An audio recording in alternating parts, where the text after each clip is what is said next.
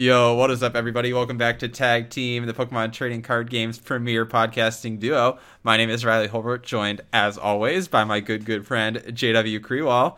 JW, how's it going today? It's going pretty well, Riley. How are you doing tonight? I am doing well. I'm coming hot off a really long nap that I did not intend to take, but, we're Uh-huh. feeling fresh, we're feeling rested, we're feeling like we're not going to be able to sleep tonight, and we're here. Yeah. I'm with you, man. Whenever I take a nap, it's always like way too long, and then I just can't go to sleep. I've been struggling recently with sleeping. I don't know what's been I've been happening, but struggling like with sleeping for a while. I think it has something to do with just like being home and like not eating all day or something. I don't know. my kind of thoughts are like racing now at night, and I can't like I'm always thinking about like I don't know video, or I'm thinking about my coding stuff, or I'm just like thinking about things to do. Like and maybe it's just that I'm excited to like do things because when I Yeah. wake up, I'm feeling like this creative energy that I haven't felt in a long time. So I just been over the last like couple weeks just really having a hard time getting to sleep because I'm like, oh, I could tinker with this, and what about this idea, and what about this, and trying this, and yeah, all this stuff. Yeah. I mean, I feel you. I guess it's like a good thing to be excited about like what you're going to do the next day, but I don't know. I get so angry. It's like even if I get a good night's sleep, I get really angry when I don't fall asleep when I want to. Sure, Very sure, frustrating. Um, sure. and lately, my customer at work has had a habit of scheduling 7 a.m. meetings because they work on the East Mm, Coast time. mhm. So um, they don't really think about it. They'll schedule like an 8 a.m. meeting for themselves, and they're like, "All right, like, can you Gotcha. come?" And I'm like, I can't really say no. So, Right. so that's been a thing. Have you ever tried like melatonin to get to sleep? No, I haven't tried it yet, but I'm definitely thinking about it. Yeah, it definitely I'm definitely works. thinking You about have to take it like it. Yeah. I don't think it puts you like conks you right away, like some people say. Kind of like have to let it simmer for a little, but it Sure. did work for me. I Sure. actually ran out, and I keep forgetting to buy it when I go back to the store. Well, you can buy me one too for Christmas. Sounds good. Sounds good. So JW, we're coming really hot off a big dubski for you here, I believe. Big Dubski tonight. Tell us Yep. about it. So, hey, you know what? I am the gamer champion.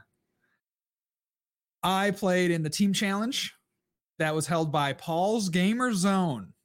And when I saw it on the list of available stores, I was like, yep, that is the one that I have to win. So I signed up for it. Turns out it was really kind of nice actually because I'm getting into this new program, right? This coding stuff, and so I'm thinking that January 11th on like for the next 3 months is going to be absolutely crushing in terms of my free time. And so if I was going to do this team challenge, I kind of wanted to make sure that I could fit, as many of them in before, that January 11th deadline. And so this was a store that had scheduled their first one, today, and then they had scheduled like their next two in December and then their fourth one in early January. So I was like, okay, great. So if I don't make it here, then I'm still signed up for this store and we're going to complete them. Hopefully I can get a win over the next three tournaments. And anyway, we entered, played 4 rounds of Swiss, played a top cut, and we took it down. Heck yeah, man. Heck yeah. So super cool. You're the gamer champion. Not many people can say that they are the gamer champion. I mean, I'm representing the gamer zone. So, and I was the first champion. So I will take, you can refer to me as Lord of the Champion, Gamer Champion, Gamer Lord, Champion of Gamers. I'll take any of those titles.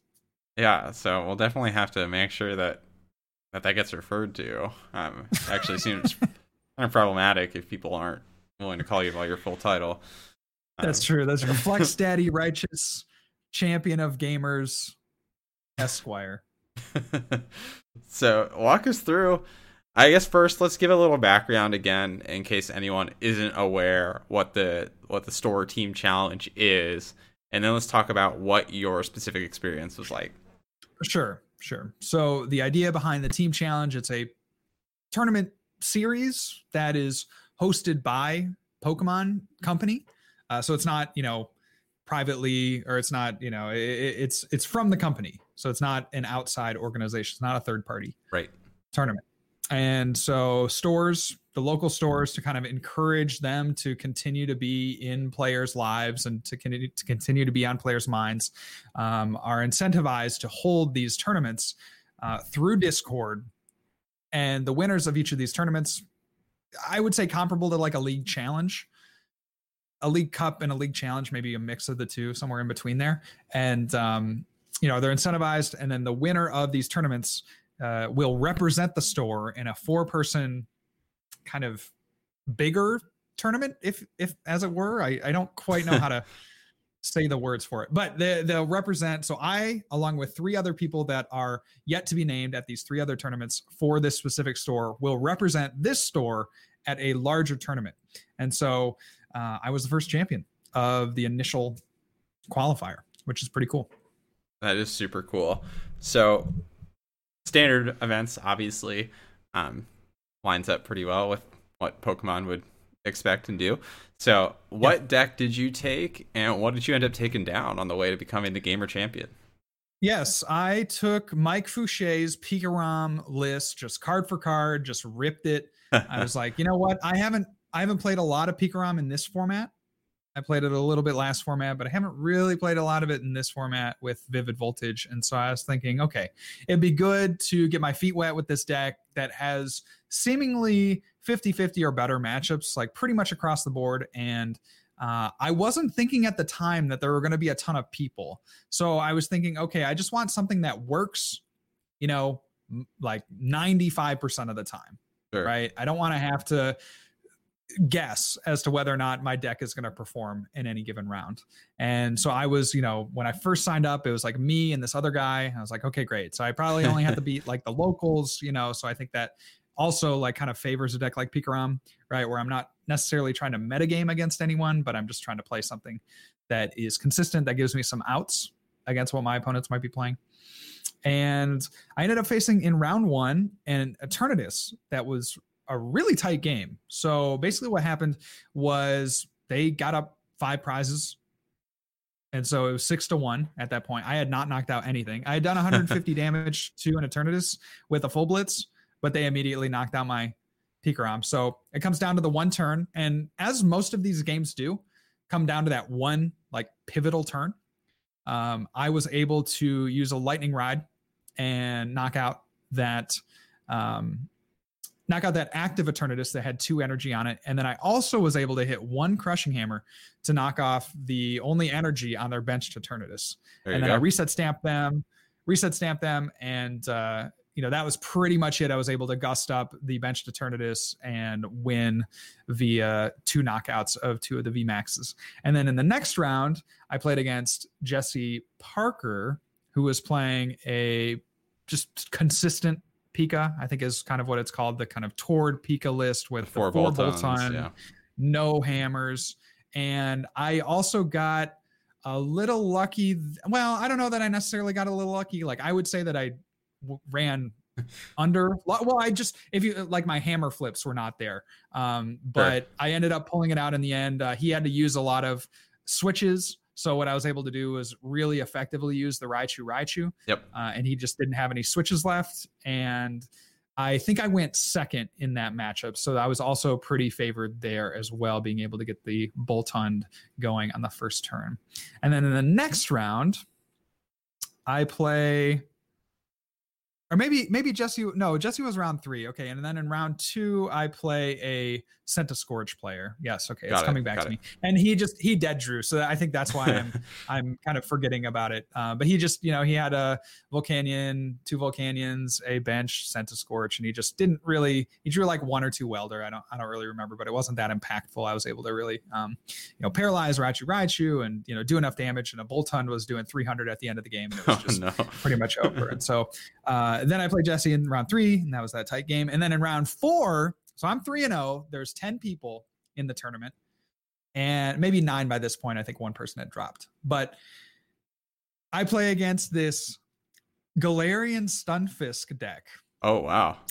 And I was thinking about maybe just like scooping it to them, because there was some math where like, okay, if two other tables both play it out, then, you know, she could theoretically get in. But we ended up just playing it out because I was like, you know what, let's just have some fun. And, you know, she was kind of going into it like, oh, I'm not going to win. You know, my deck's not that good. And I'm like, you never know. You know, you play your hardest. Try your best, and you know, you never know. And so anyway, we got to a point where like I had to make a tag bolt play, but that left my Pikarom really exposed, of course. Like all my energy is on this Pikarom, and I had to make this play. And she draws into the thing that she needed to kind of counter that, and like she knocks out my Pikarom, and I'm like, okay, well, you know, that's pretty much it, because I have no more energy left to one shot these Stunfisks, and they're just going to keep doing, you know, 100 damage, because at that point she had 2 Galarian Berserkers out doing the boosted damage. It was cool. It was cool. I'd been messing around with the deck like that, you know, just in my own private testing, but it was kind of fun to see it in action. And yeah, got the win. Like, you know, nothing I don't necessarily think I misplayed, but it was fair and square. It was very well played. And then we ended up playing a top cut. Now, I'm not sure if all of the team challenges are supposed to be exactly the same. And I believe it's up to the discretion of each individual TO. However, I'm not sure, you know, sure. And I hesitate to, you know, speak one way or the other. Like I'm going to say my experience, but I'm hesitant to bring it out to light, just because I don't want to get this place in trouble for maybe not running the tournament the way they were supposed to. But we ended up just playing a top 4 and playing a best of 1. So I'm not sure if it was supposed to be best of 3, best of 1. We ended up just playing best of 1, which I'm fine with a tournament like this. Like there's not really any prizes on the line. I suppose the winner would get a play mat or something, but the stakes are very, very low, and you know, people are just having fun on a weekday, right? So they're not trying to be there super late. So I get it. So we play the first round, and I'm up against Owen Robinson. So it was like the bigger players there, Owen Robinson and Rob Stevens of the Heat Factory podcast, were both at the store. And then Jesse Parker, of course, like I mentioned, was at the store. So it was kind of us 4. We were kind of in that contention there for the win. And so I play against Owen. He's playing ADP. Comes down to a crucial turn where he isn't able to find the boss. I have to reset stamp him to 3, and he doesn't find boss, and I win. And that was just really a sigh of relief, because I had missed a couple hammer flips, and you know, I was on the back foot pretty much the whole game, but I was able to clutch it out in the end. So that felt really good. And I go into finals. I'm against Jesse again. This is another game that I have rough flips on the hammers and kind of just generally rough draws. But I ended up making it out alive and winning the tournament. So it was a lot of fun. That's awesome. Yeah. So generally positive experience, even outside of the win. Would you do something like this again if you had to? If I had to. I mean, you never have to, but I think I would. It was pretty fun. I like competing for something more than like packs, I guess, because there is like this secondary element to this whole team challenge where there's bigger prizes on the line. I mean, yeah, you know, and there's some kind of clout on the line, at least from like on a company level. And so, yeah, it was pretty cool to be able to play and be able to win. And I had a really good time. I would caution people to, you know, just think hard about which store they choose, because I could see it being very tough during, you know, if somebody is a TO at a store and they're like, oh yes, I want to run this challenge, but they don't necessarily know how to run a tournament. Because we kind of had that. It was just maybe a little more inexperienced judge. I think they did fine overall, like particularly, I think this was like one of their first tournaments, certainly one of their first online tournaments. Yeah. And that interface is a little bit funky on Arcanine Labs, but they did a really nice job, generally speaking. We were, I would say, about 30 minutes late, which would be my only gripe. And I could see, you know, someone that has maybe even less experience, you know, that could, the round timers in between, it could just take a long time. So just be mindful of which store you're choosing. And like, if you know your locals, you know, your local store owners and your local TOs and stuff, you know, maybe just do that research and think twice about where you're going to join. if you don't want to spend all day doing one of these tournaments. For sure, for sure. So generally positive experience at the Gamer Zone. JW emerging the champion with Pikarom. Obviously, we've been hyping up Pikarom a little bit for the last week or so here. Nice to see that you've joined the team, JW. Well, all hail the Gamer King. All hail the Gamer King. So is there anything that you would change about your list going forward, the Mike Fichet list that you used?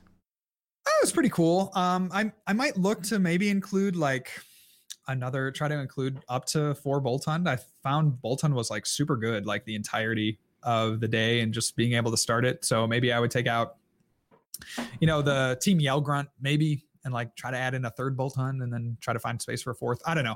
It's so important to get that first one down. And it felt like every game that I started Boltund, I was in the driver's seat. And every game that I didn't start Boltund, I was kind of wasting a lot of resources trying to get it out. And sometimes it just didn't work. So I feel like increasing the chances of starting it, is just going to help you in the long run with that deck. Yeah, absolutely. So, and I kind of agree. I mean, we saw those first Pikarom lists back in the last format where the first iterations of those started with 1 Boltund. Yeah. And then 2 Boltund became really the standard pretty quickly after that. But still, I think the evolution around Boltund in particular has been really interesting. Where does it fit into the deck? How many should you play? And I agree with you. It fits in at pretty much every stage of the game. You obviously want an early game, but having the threat of it throughout the game, I think, is really important in some matchups as well. Because there are times with the Boltund where it's like it really doesn't make sense to play it down on your field early because you're using those bench spots for your Crobat or your Dedenne, but you do want to make sure you have one for the late game. And there are just those times where it gets kind of awkward where you're trying to manage your bench and you only have the 2 Boltund, so maybe you start the first Boltund and then you're deciding whether or not to discard the second one, and those are tough decisions sometimes. For sure. So I'd also like to get some thoughts, and obviously this can be more of a discussion. How would you typically prepare for a tournament like this? I think a lot of these team challenges are likely going to be somewhat small, with probably a mixture of like known and unknown factors in terms of players in the contention for each individual store. What is your approach when going into events like this? Do you prefer to generally play just a consistent deck? Would you have played maybe a more risky choice if you had a better sense of the players that would be going into this and their preferences? What kind of thoughts do you have when you prep for an event like this? Yeah, it's so small that I just feel like I just generally want to have a chance against anything. But I think for an event this small, I don't think it's necessarily a bad idea to try to like metagame to a point that you're going to take all these auto wins if the format shifts a certain way. So like for this format, I think if I had brought something like Decidueye, I pretty much think that I would have swept like easily. I guess maybe, there was the ADP that played an Aegislash, but there are a lot of Pikarom decks. Eternatus was big. They're just probably I would have had an auto win against 7 out of the 9 other players. So I didn't have much of an idea of what the format was going to be like. When I signed up, there were, like I said, only 2 people, me and one other person. So at that point, you just kind of have to be ready for anything. But I did like playing the Pikarom list that was kind of a little more run hot. I was between, I knew I wanted to play a lightning based deck. And so I was kind of between the Mewtwo list of lightning and Pikarom. And I kind of felt like, hey, my kind of hard metagame call would just be how much I could flip heads on Crushing Hammer. And that would kind of be the determining factor. Yeah. It ended up actually not being the determining factor in the end. Like I actually overcame, I think I hit on the day something like 4 out of 15 Crushing Hammer. So I was like well below kind of the average that you would expect. So it didn't end up mattering all that much. But I was kind of thinking, okay, well, if I can go positive on my Crushing Hammers and still play this consistent deck, then I probably have a pretty good shot at taking the tournament down. So I don't For know. sure. I don't know that that necessarily answers the question. I think there are a lot of different theories of how you could approach kind of a blind metagame in a very compact way. I generally like to go for that, consistent, give me a chance in every single matchup, but I could certainly like see people just taking a deck like Colossal, right? That has, a lot of these auto win matchups or close to auto win matchups, but struggling against a lot of others. Could certainly see something like that happening. Yeah, I almost want to err on the side of being relatively safe at these very small events because Mhm. you're more likely to hit the random person. Even if you get every person but one right, you're more Yeah. likely to hit that one person Yeah. in a Yeah, small that's event. that's super fair. I don't know, it's kind of weird, right? Because you have four chances theoretically. If you're able to make it, right? Or if you're able to make every tournament, you have four chances. And then presumably the pool gets a little bit smaller each time, right? Because one person wins, and then that's one person less in that group, right? Yeah, So um, you know, there's the thought, maybe that you could, you could start to metagame by learn. yeah, Yeah, start to learn as you're playing. So maybe you and go that's safe to fair. start and then Yeah, harder counter at the end. yeah. I think that's ultimately what I would lean towards because you need to get a sense of what the player base is looking like. Um, Mhm. and then of course, like if your metagame's just full of I don't know, like flexible players who just play a lot of different stuff, that's like, high tier in the meta can also be difficult. Um, but I Yeah. guess in that case, the meta choice, based on the player pool, is to play another like flexible deck that can respond to changes quickly. Yeah. Um, so, um, I think I'm overall agreeing with you, and I think that applies generally to like local tournaments. Is play safe, get your feet wet at first, and then as you start to get a better sense, you can have a better idea of what you need to bring. Like if your locals always has the one guy who succeeds really well with one particular archetype, maybe you bring the tech card for the day. I mean, that's Sure. pretty common. You see people do that kind of stuff all the time. A certain person walks in the room and people pull out their deck box of tech cards and put the one in their deck. I've certainly had that happen before. Yeah. Yeah, absolutely. Well, that's super cool, man. I'm glad that you found success. I'm glad that you're the champ, and I'm glad it was with Pikarom. Oh, that's right. That's right. Now So, you next, Riley. You for next. sure, for sure.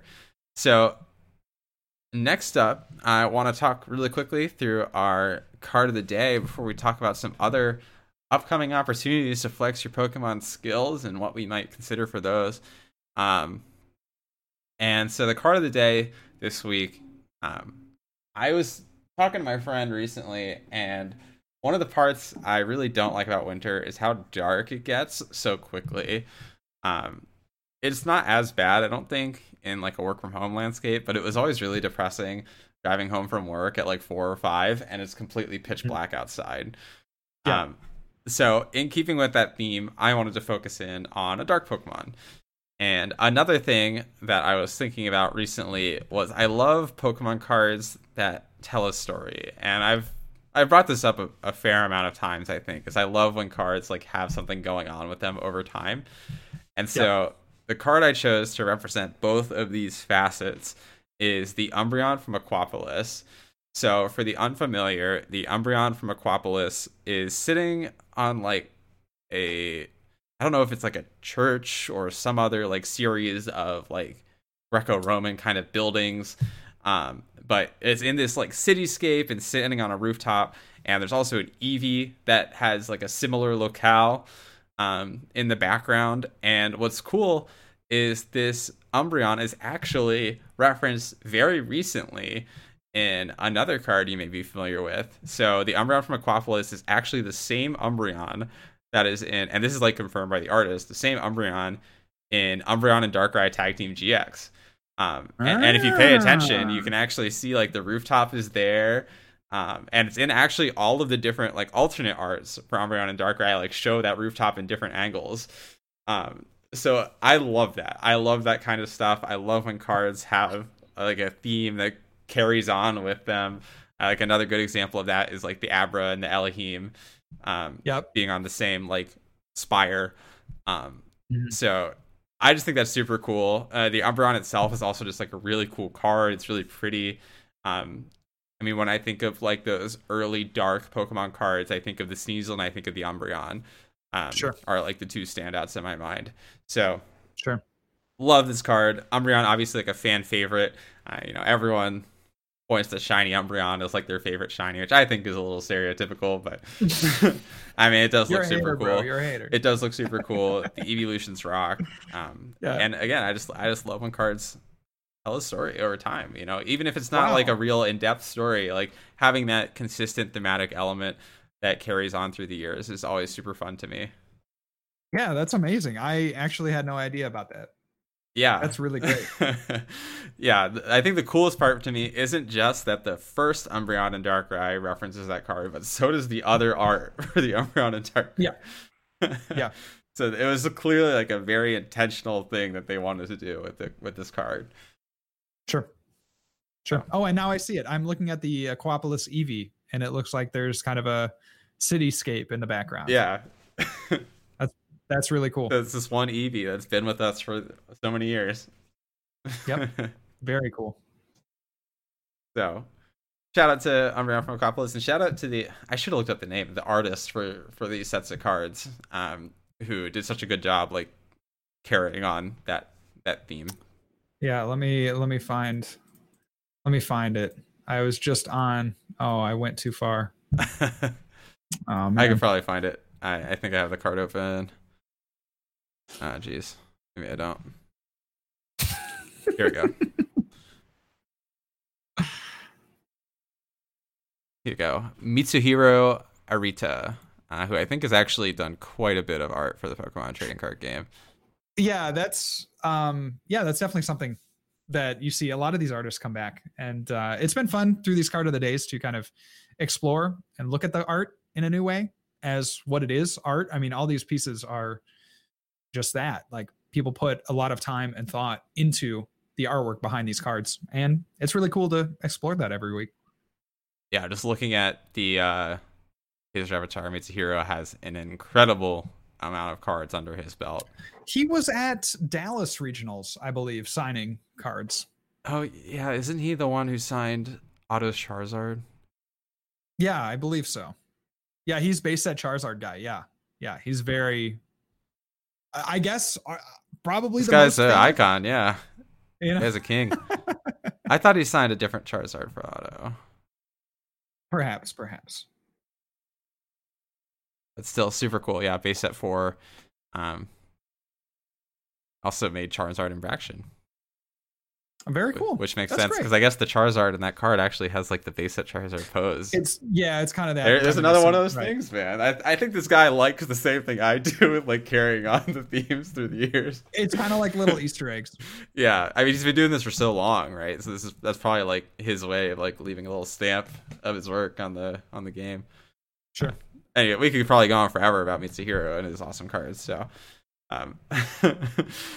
we'll move on then to our next topic today, which is going to be some other upcoming opportunities to flex your skills in the Pokemon trading card game. Yeah. So the first thing coming up here, of course, is the next Full Grip Online Series, tournament number 7, and that will be in the expanded format. Yeah. Expanded format getting unleashed after a new wave of bans. We talked about the bans already and how really it was a long time coming for Shaymin. I think that was really something we had pointed to for a while now, but super cool to see it actually executed on. JW, do you have any preliminary thoughts on the expanded format? I know you said you haven't had too much time to test it. Do you have any like gut feels for things you might consider? I feel like Pikarom would be a great call in the expanded format. I mean, you just get back a lot of the tools that you lost. The power. Yeah, the power exactly grows for sure. Yeah, something like that. You know, we were talking a little bit about Lost March, maybe. I think Rowlet and Alolan Exeggutor still is probably even better now with the bans. Weren't we talking about Mad Party? I don't think we were talking about Lost March. Oh, sorry, I meant Mad Party. But I mean, I'm down to talk about Lost March, I guess. Potato. But those would be some of the things. I could also see maybe like a stall based deck. I mean, there's just always going to be some kind of stall archetype. So if you really put a lot of time into the expanded format, then you can find a reasonable stall deck that you could play. So yeah, I mean, if you think about it, the Doll stall deck really didn't lose a lot. You obviously lost the Oranguru, which hurts. But you still have access to Bunnelby, and the Bunnelby is still a good card. Like, it gives you a mill option as well.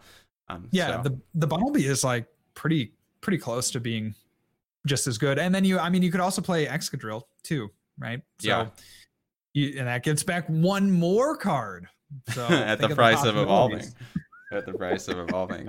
So yeah, I'm with you. I think Pikarom is definitely a tried and true archetype, and it got some pretty key tools recently in the fact that it has Vikavolt V now, to be able to free up some turns. I think getting 1 or 2 free turns with Vikavolt's really cool, and then the E power on top of that, allowing Vikavolt to start to KO smaller attackers, pick off basics while also item locking. Really, really good. You can't deny that. I mean, Seismitoad has been an expanded staple for years, and it's been using Hypnotoxic Laser to boost the damage output. Vikavolt already is basically the Seismitoad with the laser, and then you get the additional Electropowers that stack on top of that. So, right. Super cool, obviously. But then, of course, getting the Electropower back is huge. I mean, think about how ridiculous Pikarom would be if it had access to Electropower right now. It'd be insane for sure. So obviously getting Electropower back is huge. Thunder Mountain as well. Probably not as big of a deal as some of these other cards, but really nice to have access to. And I think one of the things that Pikarom gets for it right now is you can build a deck in a way to deal with most anything. So another semi-large archetype is going to be that Alolan Executor, Vileplume kind of deck, and the Pikarom deck can pretty easily tech in a Jolteon or something, a Jolteon GX, if it really is worried about basic an blocking. Electros, or an Electros. There's plenty of options available to you. So, I mean, try and true archetype in both formats for sure. Some other decks that I was considering, I think really that Control archetype sticks out to me. I think Control really didn't suffer that much from the ban list, maybe as much as Pokemon intended to. Sure. Bunnelby is a great option. And honestly, I feel like people don't ever respect the mill part of Bunnelby when they play against a Control deck. I feel like all the time people will get hit by that mill 2 at the end of the game when they're mapping out their route to win. For sure. So, and of course, we've talked so many times about having 8 dolls just seems absurd, and they still do. So, glory be unto the dolls, Any doll fills the bench. I think the only real inhibitory factor for Control is just that the Tropical Beach is so difficult to get a hold of. So. Well, yeah, I mean, and you maybe arguably don't even need it, right? You could play with Snorlax, of course. There have been some decks recently that have been playing, some stall decks that are playing Snorlax. So you maybe don't even need the beach. You maybe don't even necessarily need the dolls. There are just so many more kind of disruption options in the expanded format. So yeah, we like these kind of stall mill archetypes, and Pikarom obviously is going to be a good choice. And then you look at something like Rowlet Alolan Executor, near and dear to my heart, and then maybe even something like the Garchomp Giratina GX as being something that people have played to pretty good success recently. Yeah, Tina Chomp obviously, a continued contender. It doesn't one of those decks that really doesn't lose anything. I mean, it lost Shaman, of course, just like every other deck did, but A, so did every other deck. And B, it didn't spam them. Rely on Shaman. It didn't spam Shaman, right? So it can use Crobat to a similar effect. And I think most decks will kind of fall into that bucket. It's just this really absurd, draw your whole deck turn 1, and do something insane like the Trevenant and Dusknoir deck that really suffer from losing Shaman. Sure. Well, good. So yeah, we have that tournament coming up. That is on Tuesday of this upcoming week. And so starting at 7:00, make sure to get your deck list in, well before that. Sign up on the Full Grip Games website, and we can't wait to see you there. I know Andrew is planning on playing. He has been really excited about the expanded format, and I'm going to be excited to be back in the booth casting. Heck yeah. One other fun event we've participated in recently is the Tablemon Challenge, the Sword and Shield On format. JW, you ended up taking the dub, didn't you, at that event? No, I was top 8. Top 8. Okay, sorry. I was sorry very to rub close. it in. I was very close. Yeah. I had to get past one Eternatus deck, and I think I would have one Eternatus too many. Won the tournament. Yeah, but so talk us through how that went. I mean, I don't want to focus so much on like the post rotation element of it, but more so like, what kind of archetypes were succeeding, what deck did you play, and how'd it go? Sure. So I had a video on YouTube if you want a little bit more in-depth explanation of kind of my matchups. And if you want to see the matchups, I would kind of point you over to the YouTube channel. I played Dragapult, and surprisingly, I kind of actually thought that Dragapult would be like one of the major archetypes, one of the top 5 most played. I was the only Dragapult player in the entire tournament, which I thought was absurd, because I was thinking going in, I was like, okay, obviously Zacian is going to be big, right? That's just pretty much an established archetype, and doesn't really need anything. And I think a lot of players will just kind of default to it for safety. We lose a lot of draw in the post-rotation format, so being able to play 4 Zacian in your deck just seems like you're going to take a free dub, every 3 or 4 rounds, right? Because your opponent's not going to set up. You get a Zacian, and then you can just swing 230 from then on. So that was the most played deck. And then I was thinking, okay, Eternatus, another deck that you can pretty much port right over from this current format into, post-rotation format. Of course, Sword and Shield On, there were only 4 sets, but, you just literally just rip a list, and for the most part, you can play exactly what the Eternatus deck. So I was like, okay, those 2 seem like the big 2. And then what's number 3? And I was honestly thinking like, okay, Dragapult seems like that kind of third in the trio, right? Because if you play Dragapult, you generally have a pretty decent matchup against Zacian based decks. I wouldn't say it's like overwhelmingly favorable, but you can navigate that matchup. And then against Eternatus, if you can flip on the right side of variance, like you can Crushing Hammer your way to a win there as well, or Clefable your way to a win there as well. So I was thinking, okay, that seems like the triad with, Zacian being the most played, Eternatus being, second, which it was. That was the order of most played decks. And then I was thinking, okay, Dragapult's going to be third, but I'm going to slot in with the Dragapult players. I don't know if that's correct. Oh, really? Yeah. I don't believe that Inteleon was that well represented. I actually think there were more Frostmoth decks than Inteleon. Well, yeah, Frostmoth. Or no, more Lapras decks. Sure. Yeah, no. But like Frostmoth, I think Frostmoth would be like the third deck is over Dragapult would be like my initial take. Yeah, no, it wasn't that way. I'm going to pull up the stats here. Obviously, you guys can follow along on the Limitless site, but it was it was really interesting to see kind of that there were no other Dragapult when I thought it was going to be a big deal. So I ended up playing, I think the number 3 most played deck, I'll go ahead and check it in a second, but I think the number 3 most played deck was Colossal, actually. There you go. I guess to counter the Eternatus. Yeah. So let's take a look here at the metagame. So, oh yeah, no, you're totally right, dude.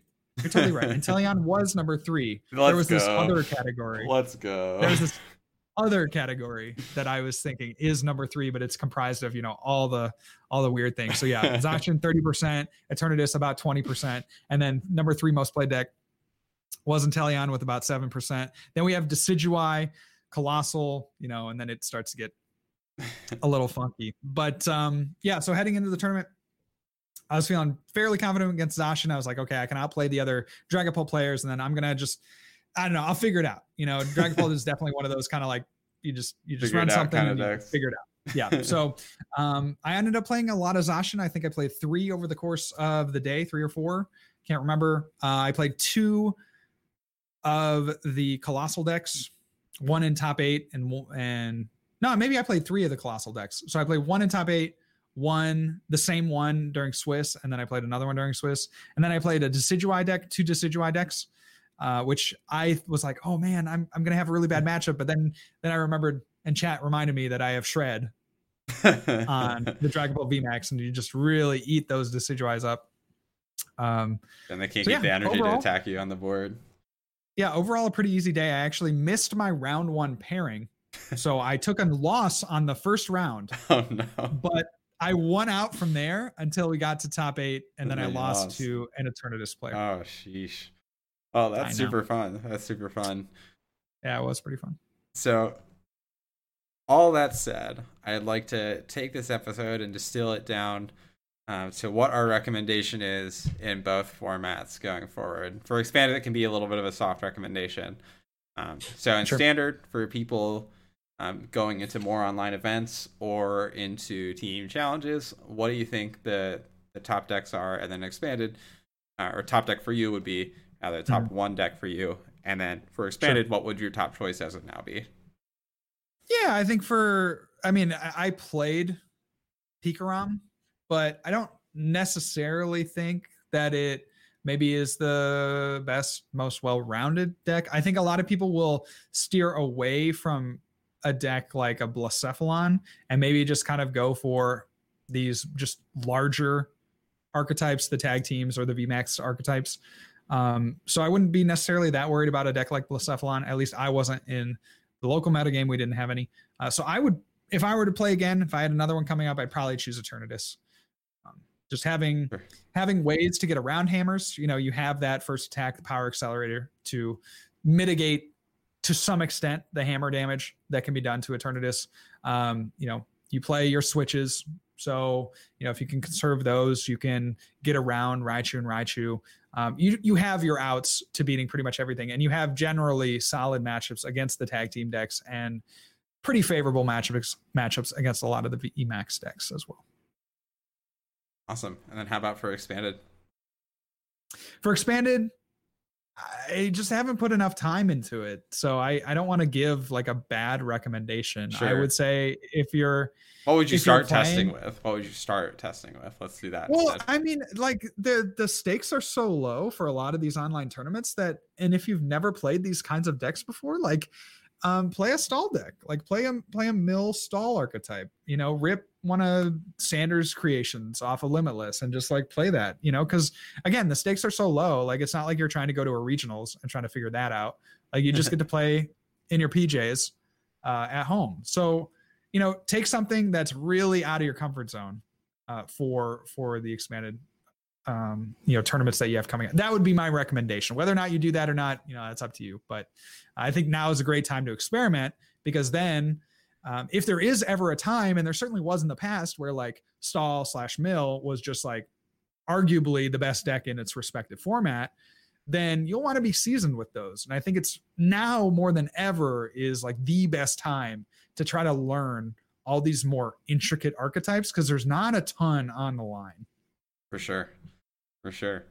And you already know, for me, it's Pikarom both times, baby. Let's go. You set yourself up for that one. Oh yeah. Let's go. Bada bing, bada boom. Firing off full blitzes left and right. It's so funny because I was a huge Pikarom stan when the first card literally first came out, and then I never played it at all. And now I'm all about the ROM. I really loved Pika Pads. That was my favorite iteration. Pika Pad. I despised. Really, Pika you hated Pika Pads? Yeah, I thought it was awful. I had one of my favorite finals in a League Cup ever with Pika Pads against another Pika Pads player. It was Owen Robinson, and he like flipped. He had like 4 Pika pads in hand. What are they? Order pads. He had like 3 or 4 order pads. And he just needed to hit 1 to get like the last E-power or whatever. And he whiffed. It was like, yes. I definitely felt Arceus on my side that day. Very nice. So let's open it up from there then to the chat. If you're watching right now and you have any questions, feel free to drop those. Friendly reminder, if you're listening on a podcast casting platform or on YouTube, that we do stream this live every week on twitch.tv/Munner. So if you're interested in participating or getting to see what it's like from a live perspective, definitely feel free to hop in. Yeah, and I try. I'm so bad about it because we've started this second channel for the podcast. But yeah, if you also want to watch it on YouTube, we have, the chat going, and I try to post it. So if you're really interested in that, I'm just doing a bad job. It will be up. This podcast episode will be up tomorrow. I guarantee it. There we go. Seal of approval. So there it is. Yeah, the Krewall guarantee. I do want to take a second to say thank you to our listenership. I've been going over the analytics this week, and I try to stay away from it, because I can get really in my own head about numbers and stuff. But we're up this period 30% in terms of listenership, and that's really, really cool. So thank you guys all for listening. There was also one country that I did not recognize in the listed countries that have at least one listener. And let's see, here it is, Guernsey. So if you're the one listener from Guernsey, thank you so much for listening to Tag Team. That's awesome. We got a couple questions. Go ahead. Oh, do you know where Guernsey is? No idea. Nope. It is not a big geography guy. It is a channel island in the English Canal. See, I generally am a geography guy, but I had no idea that this country existed. So shout outs to them. That's awesome.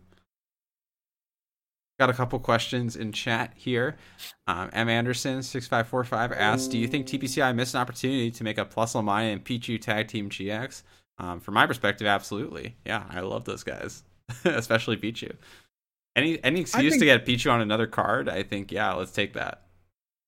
I think they did their due diligence to the baby Pokemon when they printed Togekiss, or when they printed Togepi, Cleffa, and Igglybuff GX. To be fair, those guys did have that awesome animation that they released, which was super funny. I don't know if you saw that, the one with the Salamence and the Dragapult. Oh, maybe I didn't. Oh, yeah. No, you should send it to me. Yeah, they tweeted it out at some point. It was like a Salamence, a Dragapult, and a Haxorus are running in fear from these gigantic fairy baby Pokemon. That's so epic. Very funny. Got another question in chat here from PD0412. Do you think Colossal VMAX with Rotom is a top tier deck? Been having a lot of success with it recently. And of course, Colossal coming off a win here at that 190 person Chill TCG event. So, JW, I think you might have a little more direct experience with that deck than me. What are your thoughts on that? Well, I think Colossal is really a product of a good metagame. So you're gonna thrive in this metagame. You weren't thriving necessarily at the beginning of the format, of this Vivid Voltage format, because people were off of Fighting Week decks in order to compensate for potential Colossal. Now that we're swinging back, people are playing the Pikaroms, they're playing in high counts the Eternatus. So this, if you're ever going to play Colossal, it's probably now. You're looking at these top cuts where it's 3 Pikaroms, 2 Eternatus, and this is it. This is what the deck wants, and arguably what the deck needs to succeed. Because if you move out, to maybe more Mewtwo-based decks or just anything not Fighting Week, you're generally going to have a harder time navigating those matchups. So I think, sure, right now, Colossal is the ultimate metagame specific deck, as opposed to a deck like Pikarom, which I think can exist, generally speaking, on its own, or a Mewtwo Lightning list, generally speaking, can just exist on its own and have some success. Or an ADP, would be that standard bearer, right, for just being able to thrive almost at any point. But yes, now that we see this very, very Fighting Week metagame, I think Colossal is a great choice. Yeah, and I think Colossal will probably stick around, have a little more staying power than average for a little bit here. I don't see people really shifting too much off of Pikarom and Eternatus just because of Colossal. Right. So I think this is a great opportunity to get those games in. Got another question from M. Anderson here. On a more serious note, what is a good EX attack for Mew3 to use and expanded? I don't know if you meant EX or GX attack. I think the current pool of Mewtwo's attackers has been pretty decently defined and nailed down. You know, we got obviously mainstays like the Despair. We got the Chomp, we got the Greninja, obviously a huge contender there. So I would just take a look at some other recent tops. I think the Alolan Sandslash is probably the addition that wasn't covered in maybe some of the Dallas versions of the Mewtwo deck, because it wasn't out yet. So I would maybe look at that, but otherwise I think the archetype stays relatively the same. Riley, what are your thoughts on what the newest Pokemon trademark is? So they just came out with the V Union. What do you think that could be? I've seen a lot of people get pretty upset about, you know, potentially, you know, a tag team 2.0 type of deal. What are your thoughts on what V Union could possibly mean? Are we looking at like fusion cards? To me, it feels like it's going to be like a fusion or a legend kind of thing. I don't think legend. I don't know if they want to go right back to tag teams again, or maybe it's like V unions kind of act as Vs, but then you can like combine them in some way. Like I don't know, you like lay them on top of each other or like mash them together and make some like greater whole, but you can still like play them. That's kind of what my thoughts are. Is there some card that'll like combine in some way? I don't think it'll be the same as tag team. I don't know. I would be hesitant to say that they just go right back to tag teams, but who knows? I mean, maybe they do. Sure. Do you have any thoughts yourself, or just kind of similar things? Yeah, no, I feel like it could be like some kind of legend mechanic. Legends were something back in 2010 in the Heart Gold Soul Silver era where they would have, you know, it wouldn't be a playable Pokemon on its own, but if you had both cards, you could play them together. So maybe it's something, you know, part 1 and part 2, you know, Union, play them both down to form, you know, some kind of V or V Max Pokemon. And I think that really does make a lot of sense in terms of like the size of these Pokemon. Like if you look back at the legends, they were just that, the legendary Pokemon, right? So they're like, you know, supposed to be kind of this larger than life Pokemon that comes into play. And so VMAX, I thought, you know, coming into the VMAX setting, like that they were going to do some kind of, you know, basic Pokemon card and maybe have some attachment like a break or something, you know, to make the Pokemon card itself, like the art, like bigger or something, do something like that. And I think V Union, if I had to guess, if you had, you know, if you forced me to guess, it'd probably be something akin to a legend type piece. Some legend mechanic. Well, I think that's a perfect place to end up for the day here.